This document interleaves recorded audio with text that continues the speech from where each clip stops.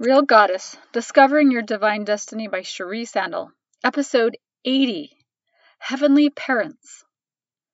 Real Goddess is the most important thing you can know about in your life. Real Goddess is more than an inner voice that might set her above others, or that only works for her. She benefits everyone. The potential goddess is not saying she and God are equals, but as any parent would hope, made the same as her makers, with this same potential end, a sum total of a life well lived as she becomes love. And I'm here to rope you in, sister. So I remember the first time I ever had an idea that there might be a heavenly mother who is married to my heavenly father. And I hate to admit I might have been 15 years old or so. And someone mentioned us having a heavenly mother, and I thought, what? I never even thought about that. I've always just prayed and believed in and revered my heavenly father. So then I started thinking about it through the years and realizing that there's got to be a heavenly mother, because it just seems weird that there wouldn't be. I have an earthly mother and an earthly father, so why wouldn't I have a heavenly mother as well? So today, this is a tribute to my heavenly mother, and I'm going to be taking resources from the Gospel Topics essay and A Mother There, a survey of historical teachings about Mother in Heaven. All human beings, male and female, are beloved spirit children of heavenly parents, a heavenly father, and a heavenly mother. This understanding is rooted in scriptural and prophetic teachings about the nature of God, our relationship to deity, and the godly potential of men and women. Eliza R. Snow, my direct ancestor, wrote the hymn entitled My Father in Heaven, now known as O My Father. Listen to it for just a moment.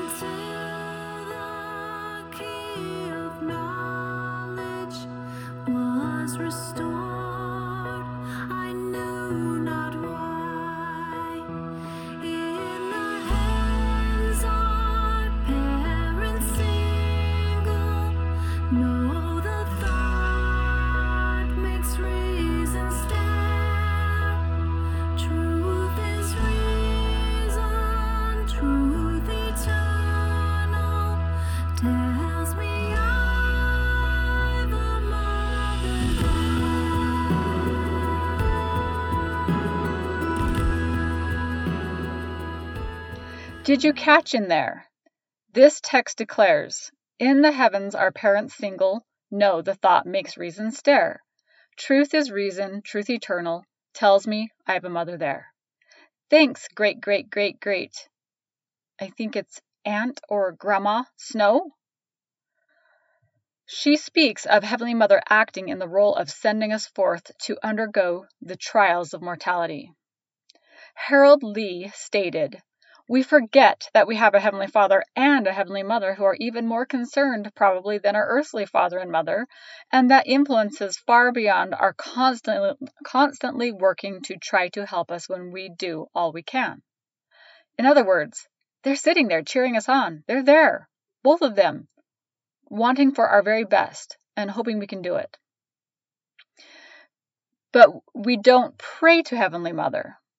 Jesus Christ taught his disciples to always pray unto the Father in my name. Gordon Hinckley said, the fact that we do not pray to our Mother in Heaven in no way belittles or denigrates her. Rudger Clausen wrote, we honor woman when we acknowledge godhood in her eternal prototype. We appreciate the sacredness of the divine pattern established for us as heavenly children of heavenly parents. Paul says in 1 Corinthians 11:11, neither is the man without the woman, neither the woman without the man in the Lord. Men and women cannot be exalted without each other. Just as we have a Father in heaven, we have a Mother in heaven. Our theology begins with heavenly parents. Our highest aspiration is to be like them. There is a cultural perception of not mentioning Heavenly Mother as perhaps being exacerbated, that Heavenly Mother has always been and continues to be surrounded by a holy hush. Put simply, we just don't really talk about her. But here are some of our Heavenly Mother's titles. Procreator, omnibenevolent character or divine intelligence, honorable with deep reverence, divine embodiment, the shared lineage of gods and humans, Mother God, God Mother, God the Mother, God their eternal Mother, and the Eternal Mother. Our Heavenly Parents pass through several stages or estates by which they have attained exaltation, and together propagate that higher order of beings called spirits. Apparently, neither of them could beget our spirit bodies alone. Each of us lived in a premortal existence as an individual spirit child of Heavenly Parents, where we were reared and nurtured. In the development of our characters, our Heavenly Mother was perhaps particularly nurturing. Can you just imagine it? That mother who is, if you think of your earthly mother, if you had a good mother like I had, you think, yeah, she knew how to nurture, but our Heavenly Mother knows how to nurture times 100, times 1,000. Our great Heavenly Mother was the greater molder. Our mother was a molder. Heavenly Mother has played a significant role in all of our lives, looking over us with watchful care and providing careful training. We are to emulate the family structure exemplified by our father and mother because, as Susan Young Gates taught, the home is patterned after the heavenly dwelling of our divine parents. Orson Whitney explained that there was a time when that being who we now worship, that our eternal father and mother, were once man and woman in mortality. The soul-making trials of her earthly experience, coupled with continuing growth after a celestial resurrection, helped her hone the qualities of divinity to move her from womanhood to godhood. In other words, she had to have a mortal existence to also attain her divine godhood status. Susa Young Gates urged that Divine Mother, side by side with the Divine Father, has the equal sharing of equal rights, privileges, and responsibilities. Roger Clausen said, "It doesn't take from our worship of the Eternal Father to adore our Eternal Mother, any more than it diminishes the love we bear our earthly fathers to include our earthly mothers in our affections. Rather, we honor woman when we acknowledge godhood in her eternal prototype. So it doesn't take away and lessen our revere for our Heavenly Father when we love and honor our Heavenly Mother. They both increase in that honor together, synergistically." Charles Penrose of the Deseret News argued that there is a mother in heaven and cited the feminine gender of the divine spirit in the morning of creation that moved upon the face of the waters as evidence. Milton Hunter taught that the exaltation and endless lives that celestial women and men share include the power to create or organize mortal worlds. Patricia Holland says, "Our mother and our father are involved in the ongoing process of creating everything around us, and are doing so lovingly and carefully and masterfully. Both our Heavenly Father and Mother are up there, just working on our behalf, and cheering in our behalf, and guiding." Our Heavenly Parents provided us with a celestial home more glorious and beautiful than any place on earth. We were happy there, yet they knew we could not progress beyond a certain point unless we left them for a time. They wanted us to develop the godlike qualities that they have. To do this, we needed to leave our celestial home to be tested and to gain experience. Think about sending away your own children. You don't think, well, I just hope they'll just stick around home forever and they just won't ever figure out how to earn anything like a car or a house, and I just hope that they just stick around here and don't ever progress. No, we hope that they're going to go out and embrace life in both its ups and downs, its light and dark, just like our Heavenly Parents who knew that to progress we needed this earthly experience. Wherever there have been intelligences, fundamental principles have existed. They constitute the laws of eternal truth. Our Heavenly Parents have, through eons of time, applied in their lives an untold number of these everlasting laws. Heavenly parents with increased love mingled with pride and grief. They accepted the willing offer of Jesus Christ, says Chieko Okazaki. So our heavenly parents together knew that when they sent Jesus Christ here, he would be tried and tortured and hated and eventually killed. Lula L. Green Richards, my four greats aunt, wrote that Heavenly Mother smiled on her righteous children as they voted to uphold the will of the Council in Heaven and chose to come to earth. This instruction could only come through separation from our heavenly parents. Again, the idea of we don't just hope our kids will stay home forever, we hope they'll move on and gain experience and wisdom and goodness. Ruth May Fox composed a short dialogue entitled The Parable of 10 Talents, which converts Christ's parable into a thinly veiled story of daughters leaving the presence of their heavenly mother to experience mortality. Before their separation, the mother gathers them together and grants each of them a divine character trait to prepare them for the battle of life. She also advises that upon their return, she will require a reporting of their accomplishments. Can you imagine Heavenly Mother up there instructing us before we left? This is what you're going to need to know. And I've often thought about Heavenly Father with a chest of learning that we needed to take, with items that would help us on earth, and a toolbox so we have tools when we come here. But what would a Heavenly Mother instruct us with and send us off with? Like a sewing kit and a cooking satchel thingy that helps us to be able to know more of the nurturing ways of being. So I so often have thought about Heavenly Father sending us off, but she was there too equally and hoping for our very best as we left. Hoping we were prepared, like we hope our kids are prepared when we send them off. Harold Lee wrote, There came a day then when mother and father said, Now, my son, my daughter, it is now your time to go. This is the greatest time in the history of the world. This is the fullness of times. And now because of your faithfulness, you are permitted to go down in this fullness of time upon the earth. I suppose as father and mother bade us goodbye, there may have been some sadness there because they knew Satan was here and 1/3 of all of the hosts were with him here. We walked, as it were, through an open door. The door was closed behind us. So Heavenly Father and Heavenly Mother are on the other side. But they're always there. They are there cheering for us and guiding us and hoping we do our best.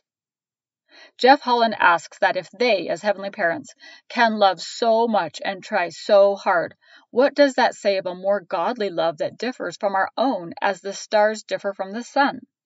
On a particularly difficult day, what would this world's inhabitants pay to know that heavenly parents are reaching across those same streams and mountains and deserts, anxious to hold them close?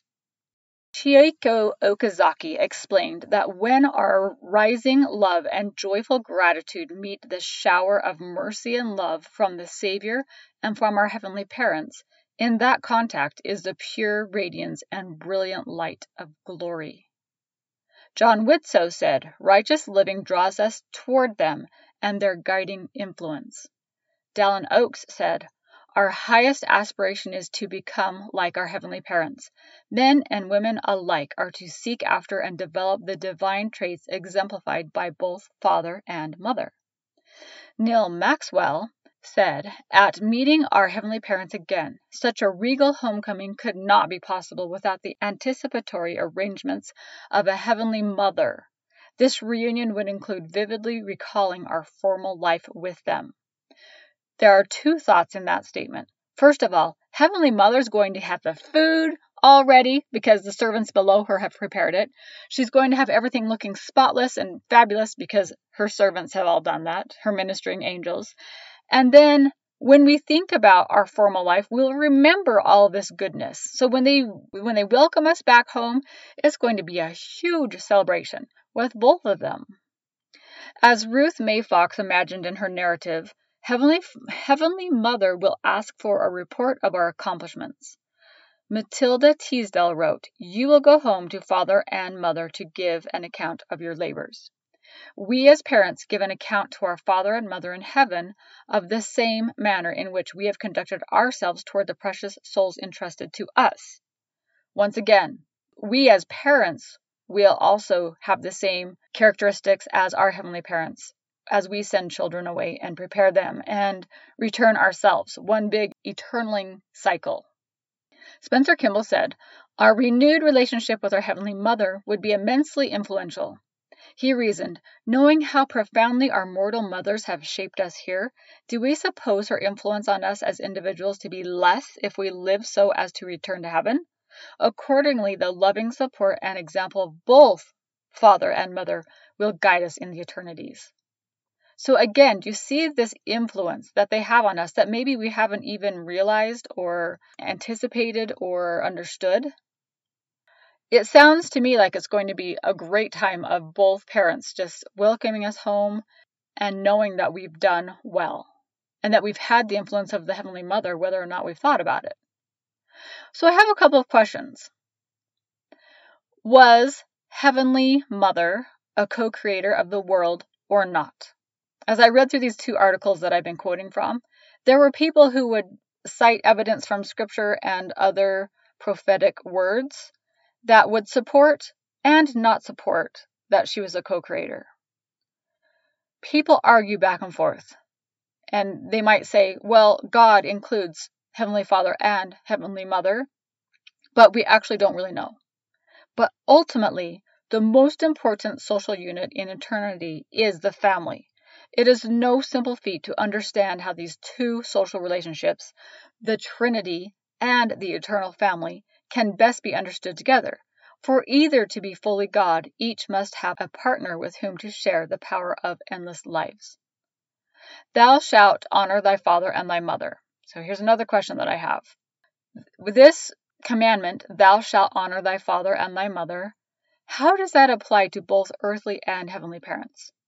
And assuming that we should always honor our heavenly parents first by putting their will above anything else, by submitting to them, at what point do we say, sorry, earthly parents, I'm just listening to my heavenly parents right now because maybe you have some bad earthly parents.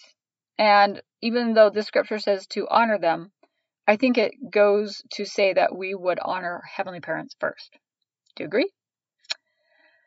If there's a queen of the kingdom, when is there ever a queendom? I assume Heavenly Mother will never actually be a queen of the queendom, and let me explain why. There is a natural order of submitting to man. I don't know why, it's just the way it is, and this is how I make peace with that in my mind. So in my symphony percussion group that I am a part of in the community, we have a section leader. And whenever there's a question, we just go to the section leader. We don't all just try to decide and just all of us coordinate and compromise and figure out a way. We go to the section leader and say, hey, what do you say?